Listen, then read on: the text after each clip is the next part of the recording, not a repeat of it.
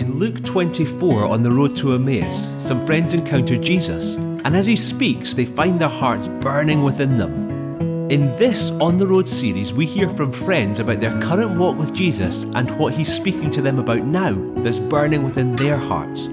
Join us on the journey.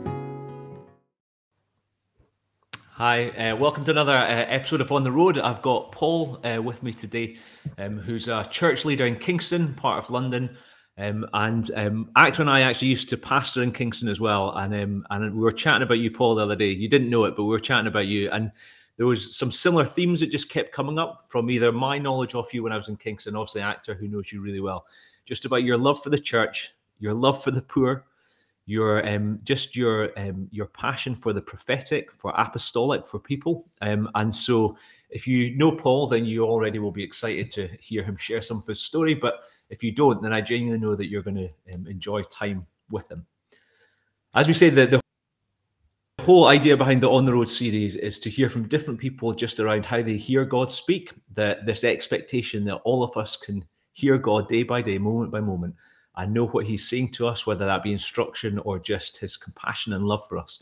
And so we're going to get some of that from Paul today. And so my kind of the general starting point for all On the Roads, Paul, is there something that you feel that God's speaking about just now that's burning in your heart, or kind of what do you feel God's put on you?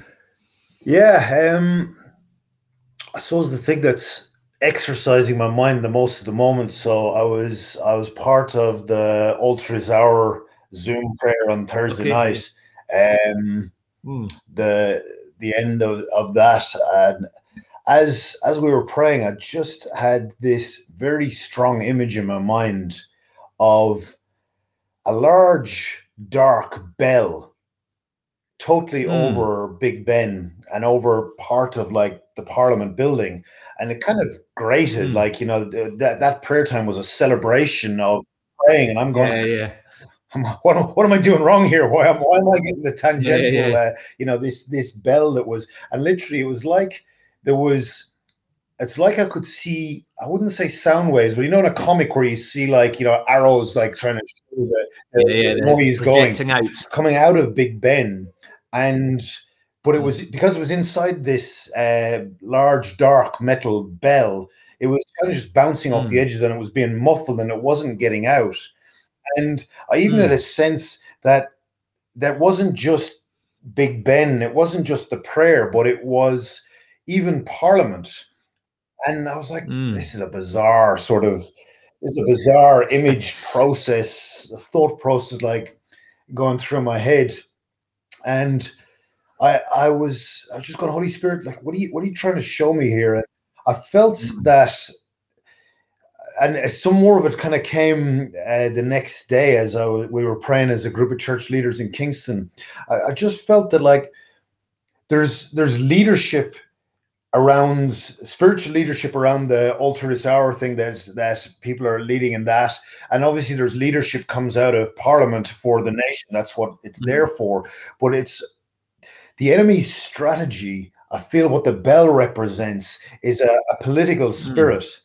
And its desire to kind of stop leadership coming from this place. And it's almost like we've become so polarized in society and so partisan that we can't hear anything good from the other side because, that's not my political party, so it's all rubbish. And it's a bit like, that's not my denomination, or that's not my stream, or that's not my whatever flow, or however terminology you choose to use. It's like, they're doing that thing, but I can't receive that. And I've just been really struck in the last couple of weeks by John 17 when Jesus prays for the believers, and he prays, Father, I pray that they would be one the way you and I are one. And like, that's a headbend. It's an incredible prayer. It's like it's like, if Jesus prayed that, A, he must have wanted it to happen, and B, he must have believed that it's possible. But like, for us to try and explain the oneness of the Father and the Son, you know, we're a hair's breadth away from heresy whenever we try, because it's just so incomprehensible to us. And then Jesus prays that we'd be one.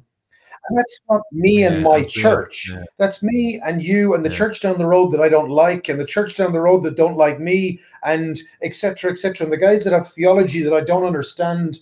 And all this sort of stuff. And Jesus prays that we will be one. And he says that it's necessary for that to happen so that the world will know that the Father sent him. So therefore, that means it's highly important. And so I just processing that picture, I just had a real sense that almost, what it's fair to say, we've all imbibed a bit from the political spirit that has overtaken, but that what God wants to do and the call to prayer, the call to unity, it's a divisive political spirit. And of course, it was the political spirit that tried to kill Jesus. Like Herod was the first one that tried to kill him. And so, we've got to pray against this, but I think we've got to examine ourselves and where does that political thing lurk in me that brings division, or not even, I wouldn't bring division, but am I willing to receive from somebody who's part of the body of Christ, but not part of my stream, or holds a different theology or something? I'm probably not explaining that very well. No. It's definitely good. It's interesting. I was with some friends last night. We were just talking about how we've, in the nation, we've lost the ability to have nuanced debate. And basically, so if you say anything critical about this thing, then okay, I can instantly put you in the bucket that says you are absolutely anti that, and that you see no redeeming feature in that. And that's some of the political divide. It's some of the kind of the media divide that kind of exacerbates this, and it's obviously exacerbated by the echo chambers of social media and things like that. But so we've lost that, and of course you're right, that exists in the church as well. If these guys over here say this thing, and so therefore that's it, they're polarized, they're totally opposite to me, and what and the theme that seems to be coming out in lots of different conversations or spaces that I'm in, and I know people are in, is around unity in the church. And basically God says there's one church, one bride.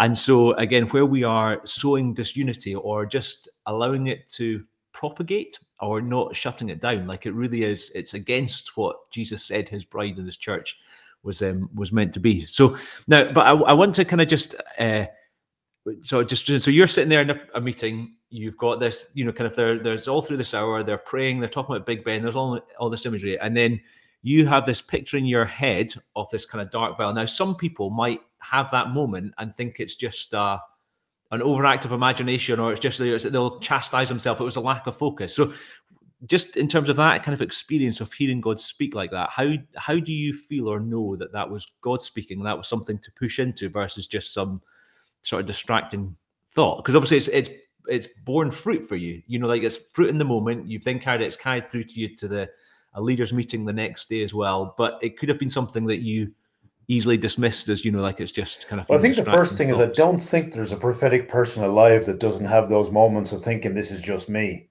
I've talked to some internationally recognized prophets, and they have those moments as well. And the more left field the communication is, the more you wrestle. My background is I grew up in a Presbyterian church in Ireland. Gave me a fantastic grounding in the Bible and in understanding of salvation by grace, things like that. So I'm very, very, very grateful for that. But there probably wasn't much of an expectation of the Holy Spirit speaking on an ongoing basis. And I became a Christian in January 2000. I joined the church that I'm currently part of, which is my first real experience of charismatic world, July 2002. And I struggled to experience anything of the Holy Spirit. Like, I used to joke that I was the Holy Spirit insulator. Literally, I've been in meetings where it looks like there's electricity flowing through the room through everybody else, except for me, the pillar of salt or something that's stuck in the middle. And I couldn't consistently hear God's voice. I could hear things now and then, but I wasn't sure. And then I think it was about 2007.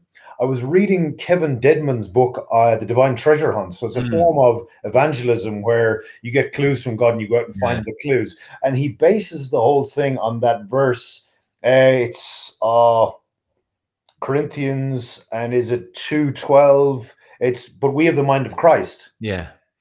And in that moment, it's like a light bulb came on for me. It was like, oh, when I ask Jesus to speak to me, the thoughts that go through my head are his thoughts, because I have the mind of Christ. So if I choose by faith to go, that's in all probability Jesus's thoughts, and go with that, then what's the worst happens? I get it wrong. You know, and so that, I would say, that radically transformed my faith journey. The other thing that radically transformed my faith journey was I was asked to preach. We spent about a year in, I think it was 2008, preaching through Ephesians 1. And I was asked to preach on one word, adopted. And for me, as I studied, researched, like prayed into that, literally the light bulbs came on for me about what it meant to be adopted as God's son, and that the Holy Spirit was promised by the Father. It's the Father that like promises that the Holy Spirit will speak to us. Those that are children of God are led by the voice of God. And so all these things suddenly started. And so from being a Christian who really struggled to experience anything, to being a Christian who, I still have days, sometimes weeks, sometimes months, where I'm going, feels like the ceiling's made of brass. You know, I think everybody has that. You know, you read some of the heroes of the faith, that's what they talk about. But I guess that's what convinced me that God wants to speak to everyone, and it is possible. I don't believe that there is any Christian that it's impossible for them to hear God's voice. I've led drunks on the street into an encounter with God where they've heard God speak to them. So I'm going, well, if a drunk on the street can hear God's voice, then with a Christian who's got the Spirit of God inside them, it's got to be easy. It's just about unpacking the baggage to get them to a point where they can hear. Mate. So I, because that's the thing, is that there will, we were sort of chatting earlier. So there will be lots of Christians who might say, you know, I'd love to hear God speak, but I just don't. And so, like, if you're so again, let's assume that someone's listening to this and they're thinking, yeah, you know, like, I'd love to have that. My whole Christian experience has been a brass ceiling Christian experience where, like, you know, like I've stood there and I've felt people around me experience God, but I've not. And so when you're talking about like unpacking the baggage or something like that, so like what kind of, when you've pastored people through that situation, what is it that's in your heart? Well, to give you some of my own examples is probably the best. Like, so I remember praying one day, and I you know, pastors throw out that sort of thing, and people assume that I spend 3-4 hours like in prayer every day. I'm the same as everybody else. There's days when time seems to have stood still and I've prayed for like an hour, and there's days when time seems to have flown and look at my watch and it's been 5 minutes, and like I probably fell asleep twice in that 5 minutes as well. So there's often an assumption that it's been earned prayer, like, oh well, Paul's a pastor, he must have prayed for hours. No, it's not. No. Not even close. But I was praying one day, and like, again, it may not have been profound, it may not, but this image kept on flashing through my mind of me approaching a person that I knew was God, but every time I'd get close, I'd flinch and I'd literally put my arms around myself and try and cover myself up. And I knew enough about prayer ministry to know that that's not a good image. That's me trying to protect myself. Like, I don't think you need a PhD in prophecy to work out that that's probably not an image of a good relationship with the Father. And I said, Holy Spirit, why am I doing this? And he says, because you think I'm going to criticize you. I was like, oh, wow. Yeah, actually, I'm very aware of my failings, and I know if I come to you, you're going to like point out where I'm wrong. And he says, but I've declared you righteous. When I look at you, all I see is the righteousness of Jesus. And so that's a moment where I had to repent and say, Holy Spirit, I'm sorry. I've believed a lie about who you are and about who I am. And as I repented of that lie, and as I also, the Holy Spirit brought to mind certain incidents that had happened through life where people had done stuff that had put that lie on me, as I forgave them, released them, suddenly that thing began to dissipate. And, you know, it takes, you know, neurologically, it takes like, 21 days to create a new neural pathway. People say, oh, I got prayed for and that got broken off me, but I'm still struggling with it. I'm like, yeah, but all the prayer did was broke the lies off you. Did you build truth? Were you transformed by the renewing of your mind? And so that's where people often get stuck. It's like, okay, Jesus, you broke off the lie, but what's the truth that you gave me? And so in my case, the truth that he gave me was, I've declared you spotlessly righteous. So every time the thought pattern comes into my head of, oh, I've got to recoil, I have to stop myself and remind myself that he says that I've become the righteousness of Christ. And as you do that over time, suddenly what happened with me was something happened, an incident happened, and I didn't feel that I had to like work through it cognitively in my head. It just happened. And I was like, oh, this is what freedom looks like. And that's not just something that happened in 2007, and that was me sorted now, and I can write my book about it. And this is an ongoing process, but like, you know, and you think you've got it dealt with, and then suddenly something happens and the Holy Spirit goes, we're back on the operating table. You go, oh no, here we go again. But that's his love, and that's what discipline looks like, I believe. And so, because it's come up in a few of the conversations just around the kind of almost like a tool set around kind of scripture as a weapon to kind of fight stuff off of basically that there is an effort involved in building that pathway. You know, it's the neurology says basically, you know, cells that fire together wire together, and so basically where things happen at the same time, they build the strength, and that's kind of the pathways that you go on. So part of that story for you has been around there was a moment of realizing you have the mind of Christ.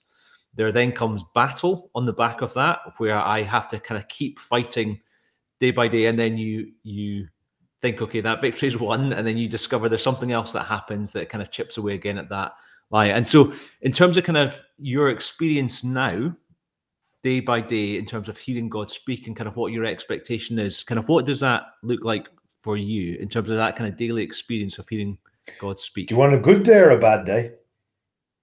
I'll take both. Give me one of each. A good day, I get up in the morning, I'm bright and breezy. I sit down in this seat, and, you know, I sit down and I say, sometimes I just sit in silence and I go, I learned from a friend, Father, here I am, love me. And I force myself to sit in silence, and I'm a very distracted person. And so what I'm like, my mind instantly has gone somewhere, and I imagine myself pulling it back, like physically, no, come back, and just forcing it to remain in peace and in quiet to allow him to speak. And, you know, the most profoundest thing is when you feel the Father say to you, my son, I love you. Like I love you so much. You know, in some ways, is there anything more profound than that? Like sometimes in my immaturity, I get more excited about when he tells me this is what you're speaking on Sunday, or this is what you do. But actually, the fact that he loves me, and I guess the moments that excite me the most is when he says something in a way to me that just I experience his love in a new way, and that I'm just brought back to the very basic that I'm never more than a son in my father's arms. But like I say, a bad morning, I come down here, I sit down, I try to do that. Nothing happens. I try to worship till you know. If I worship, I'll rub the genie to come out of the bottle. You know, like I'll somehow entice God to come and speak to me. I'll find the magic formula. Yeah. I know the charismatic formulas. I know what to do. You know, and then you catch yourself and you go, I'm being an idiot here. Like I know I can't prise open God's stingy fingers because he doesn't have stingy fingers. He wants to bless me, and I slow myself. Like I've had so many incidents where, you know, my mind goes, I'm back being that guy that can't hear God's voice. And I got to stop myself and go, no, I know who my Father is. I know that my Father gives good gifts to his children. And sometimes that's in the same moment, and that's sometimes a day later or 2 days later. And so, yeah, the bad days, I hear nothing, I feel nothing, I sense nothing, and I go away a bit grumpy. The good days, and even in those moments, I've got to remind myself, what was the purpose of this? Was the purpose for me to spend time with God, or was the purpose for me to get to be with my Father? You know, and I trying to learn the purpose for me was to be with my Father, not to get something from him. And so for me to sit here for half an hour or for 20 minutes or for an hour, whatever it is, and not sense anything is not a fail, because I was here with him and I made myself available to him. So I realize that it was Pope John Paul II, I think, said the opposite of love is not hate. The opposite of love is use. Wow. And I've realized over the years that I have used my prophetic gift at times to get what I want from God rather than just be with him. And there's times where he's challenged me about that. And those are moments where you feel pretty small and you think like, wow, that's pretty horrible. That's the opposite of love. Because it's an interesting, it's a very human dynamic of we try to hear God's voice speak, or we just try and find God in the moment, however that is for us. It doesn't happen.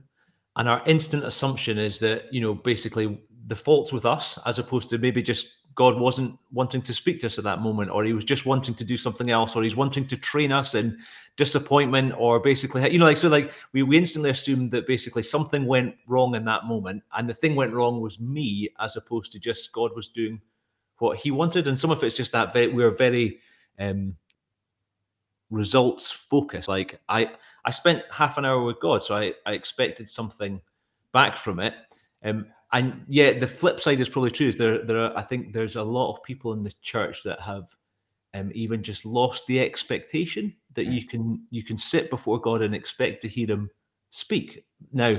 And so on that, I'm kind of keen to just if you can share just a little bit about like how it is that you feel God speak, because I've got friends that will basically pray.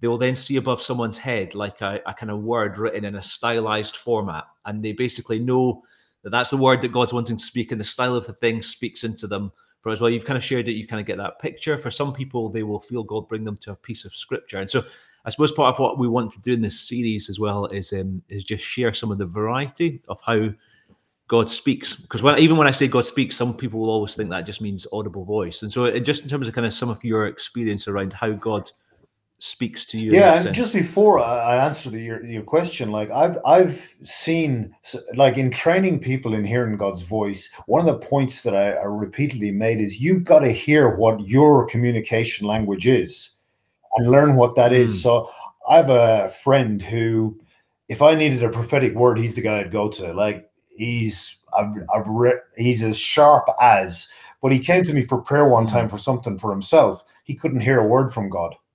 Couldn't hear a thing. And we worked out as we kind of dug around a bit that what was wrong was he was basically listening in the wrong language. So when he has pictures for other people, he gets images go through his mind. But God was speaking to him. The only way I could describe it was he just had a sense of certain things. He couldn't put his finger on, I saw that, I heard that, etc. But he's like, I just know this. And so once we got into the realization that God speaks to you in a different language, there's a different level of intimacy to speak to. See, when I have a prophetic word for somebody else, it goes in here and out here without any connection to my heart. It requires no vulnerability for me to prophesy over somebody because it never drops lower than here. But for me to let God speak to me, that's vulnerable because do I trust him in what he's going to say that it's going to be good? And so you regularly see some people that can prophesy all over other people, but they can't hear for themselves. And it's often either they're afraid of the vulnerability, or sometimes there's a blockage that we have to help them deal with. But it's often that they're kind of listening in the wrong language. They're listening in English and God's speaking in French. And it's as basic as that. And I think, I can't prove this, but I think we have spiritual senses very similar, like the equivalents of our physical senses. And so some people, they see, and I'm not just talking, I think the number of people that see open visions is probably not that many, or see directly into the spirit realm. I know people who do. I very rarely have. What I tend to see in my imagination, it's in my mind, but I see fairly identifiable images, but that's grown with time. And what I've noticed as well when I've done outreaches on the street, like somebody sits down in front of me, I can prophesy over them instantly.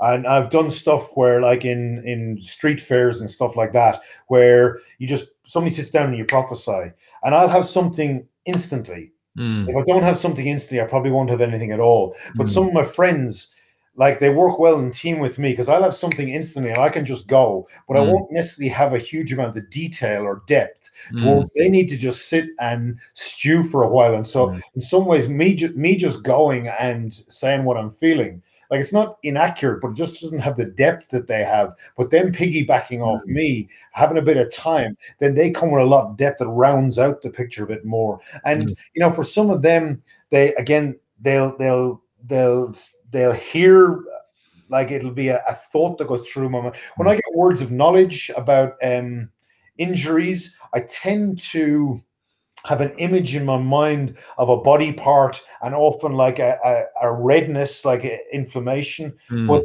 sometimes I've felt physical pain in my body and I've gone, that's not my pain. I don't have pain there. Okay, there must be somebody else with that pain. So I think the big thing is God is speaking all the time. You know, that's what the Bible says. Sometimes we perceive it, sometimes we don't, but God is speaking all the time. So if that's the case, you know, and I'm trying to learn this, and again, this is the difference between the good days and the bad days. You know, what's God speaking through in my environment right now that I'm completely missing? You know, He's spoken to me powerfully through like some pop song on the radio, or something that like somebody, but God can't speak through that. And it's like, well, wow, your view of God is very small. If you think that God can't speak through, you can speak through a donkey. Yeah, that sets the bar. Through anything. Yeah, or a severed handwriting on a wall, because his means of communicating are pretty varied. Yeah. So, like, I wouldn't be limiting. And like, I've done prophetic trainings where you say to people, you know, go to the cupboard and take out something and prophesy with it. And they're like, kind of like, what do you mean? It's like, go and try it. And then God speaks like they've got, I've got a tea towel in my hand and I feel God saying this, this, and this. God, you see, God is always speaking, though we may not perceive it. Yeah. So it's some of it's, are you using the right sense? You know, like so many people that have been in charismatic world for a while and they've heard people talk about pictures. So they're fixated on, I need to have a picture in my mind. Thing. Yeah. And meanwhile, I start asking them questions and they're going, oh yeah, these thoughts were going through my head. Like, and I had this Bible verse, like literally I had a guy, I was praying with a guy one day and he doesn't know his Bible. Like he barely ever reads it. And he said, like, God never speaks to me. And I've just learned that, well, you're going to now, because I've got authority to take you into God's presence. And he goes, these words are going through my head. And I laugh. And I can't, it's not the actual Bible verse, but I know what Bible verse it is. I just Google it. I go, mate, there's that verse from Revelation you just quoted, because I've never read that in my life. And then he says something else, and that's some verse from Isaiah. And I'm going, you're the guy that says that God doesn't speak to you. And here you are turning out Bible verses that you say you've never read. You're going to have to give me some explanation about that, because you know. Yeah. Beautiful. And so I suppose I've got two things I just want to do. I'd love you in a moment just to pray for people who are listening or watching this, who have maybe been in that brass roofed kind of, you know, like, or I don't hear God speak.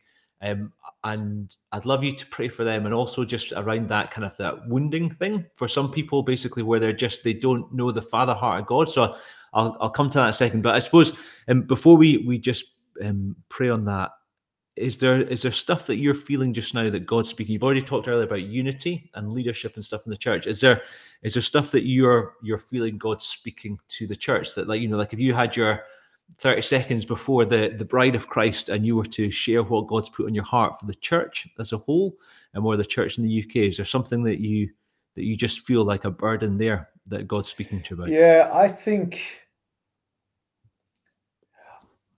I read a book, Tom Holland's book Dominion. So he's a secular historian and he traces how Christianity has shaped the culture. And it's a profound book. If you're into history and you're into theology, it's an incredible book. But he traces, like, and you see the swings and the corrections of theological practice over the centuries. And you can look at it without faith and it's depressing. You see man fumbling around looking for truth. But if you look at it with the eyes of faith, I see a loving Father bringing correction when we go pendulum swing one way too far, and it's just gently bringing us back. And I guess I feel post-COVID, we're in a season of gentle correction where I think I'm only going to speak for charismatic world, of which I'm fully part. I'm a signed up charismatic, but I feel like God is speaking to our stream of the church and saying, some of you, many of you have reduced the work of the Holy Spirit and the power of the Holy Spirit to my personal walk with Jesus and possibly an enjoyable experience when we gather together. And the coming of the kingdom is kind of when we gather together in our gathered moments towards actually the Spirit was given for the mission and to go into all the world. And I just feel that we've become comfortable with a dichotomy of my personal walk with Jesus, but it doesn't impact the world around me in the way that Jesus impacted the world around it. And we're all, where that spectrum and each one of us ends, like only the Holy Spirit can convict each one of us. But the phrase that I felt him give me was, there's an awful lot of the church has his name on it, but doesn't look much like him. And that's around our attitude to the poor. It's our attitude to the marginalized. It's, a whole load of social things. But in the Hebrew word for personal righteousness, I'm not even going to attempt to butcher it, but it's the same word as, like, personal righteousness and justice are the same word in Hebrew. In the Hebrew mind, they're inseparable. The personally righteous person is a just person, and a just person is because of their personal righteousness. And I feel I look at some of the polarization that's happening in the church, and sort of stuff that's seen as around justice is dismissed as woke, left-leaning, I'm going, we cannot buy into this political spirit. Let's call it what it is. We've got to look at Jesus as our model, who, reached out to the lepers, who fed the poor, who, reached into those situations, who didn't just say, well, it's about gathering in. The Old Testament was you gathered into one place, Jesus went out. And so, I guess that's something that's exercising a lot of my thought space at the moment. It's it brings to mind, there was a podcast I was listening to a number of years ago, and this guy was sharing part of his journey in the sort of kind of the organized church, as it were, and then there was a painful leaving from him from the church he was in, and he reflected on this question where he said, Jesus says, I will build my church. And he said, I suddenly had this moment where I was like, okay, Jesus said he would build his church, and he's been doing it for 2,000 years. What sort of job do I think he's doing? And he said he found it really uncomfortable, because he looked at the church and he was like, well, on the surface, he was looking Western church, says on the surface, it looks like Jesus isn't doing a good job. When I look at the church, it feels like he's been doing it for 2,000 years. He's not doing a good job. And he says, but then what I realized is actually maybe what Jesus was doing, what he's looking at when he looks at his church, is different to what I look at when I look at the church. And he suddenly just had this kind of thing of actually, like, our view of what church is may be very fundamentally different to what Jesus is doing in building his church, and what his bride is doing in preparation for his return, for people to come into salvation. And it was a thing that stuck with me, that again just came to mind as you're talking about, like, that what we have boxed and said this is what church is. Like, we really need to examine it with our hearts open before God to challenge us on it and say, is what we have defined church to be, and the denominations of church and the divisions of church, is that really what Jesus says church is? Is that really what he's called his bride to be? Because there is, and so you get into actually, is it good to say this is what we believe as a church, because it allows you to know who are brothers and sisters that you can co-labor with, and what but I'm gonna say that. I think on the flip side, and I agree exactly with what you're saying, but I think on the flip side, like, I have random conversations with the Holy Spirit, and sometimes I get profound responses, sometimes I don't. But I was just like, Jesus, and again, it was off the back of reading Tom Holland's Dominion. You just see the atrocities that the church has committed, and the good, but like, just your mind boggles. Like, people say the world is getting worse, and I just laugh and say, have you read history? Yeah. Like, like, read a history book and come tell me the world's getting worse. It's not getting better. It's not getting worse. It's just full of humans. Yeah. And Jesus, why do you choose to reveal yourself through the church? Like, we just do such an awful job. Like, you must tear your hair out at the damage that we have done to people and still do to people. And I just felt him say, I have confidence in my love to be able to reveal me properly. And that my love is able to fix even the damage. And I'm like, wow, my confidence in God's love is obviously so much less than his confidence in himself. Yeah. Like, and it's not that he's arrogant, he just knows who he is. So yeah, it's a true self. Well, beautiful. Yeah.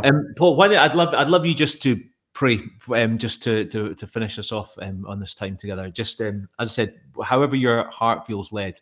But I felt a particular burden as you were just talking about Christians who don't know that Father heart of God, that He loves them, that basically there's a fear to being vulnerable with God, because just a fear of what they're going to say. But so that I felt stirred by that as you shared. But I'd love you just to pray for. Yeah, Father, you're a good Father. There is no Father quite like you. And all of us, to some extent, have got damaged lenses because of the failings of our biological fathers. Our human fathers are exactly that, human. And I'm a human father, and times I cringe at the wounds that my limitations and my failings and my humanity cause my children. But Father, you are perfect in all of your ways. You are always perfect. And so together with the Apostle Paul, I pray that we would have power, and it requires power from you, together with all the saints, so we cannot do it on our own, to grasp, to understand, to somehow lay hold of the height and the breadth and the depth and the length of the love that the Father has for us. Because if we know what it means to be chosen, to be loved, to be adopted, I haven't just been forgiven by God the judge, I have been welcomed into the family by God the Father. And the judge of all the earth has become my daddy. And Jesus, the righteous one, has become my big brother. And he pleads on my behalf before the throne of grace consistently and eternally for me. And so, Holy Spirit, will you enlarge our hearts? Expand our ability to know yada, the Hebrew yada, the same yada that Adam knew his wife that made her become pregnant. It wasn't cerebral, it was intimate, it was experiential. To know the hope to which we've been called, to know that we are your glorious inheritance. How's that to bend our minds? That we are your glorious inheritance and the incomparably great power for those who believe. Help us, Jesus. If we just grasp this, everything else falls into place. Because you knew who you were and where you were from, and that enabled you to reveal your love to the fullest extent. And that will change this world if we can do that. Help us, Father. Help us, Jesus. Help us, Spirit. We need you. In Jesus' name, amen. Amen. Bless you, Paul. Thank you for your time today. If you've joined us on the road, it's been a pleasure to have some of what God has spoken to Paul about be shared with you. And I look forward to you joining us next time as we have someone on the road to share their walk with God. God bless.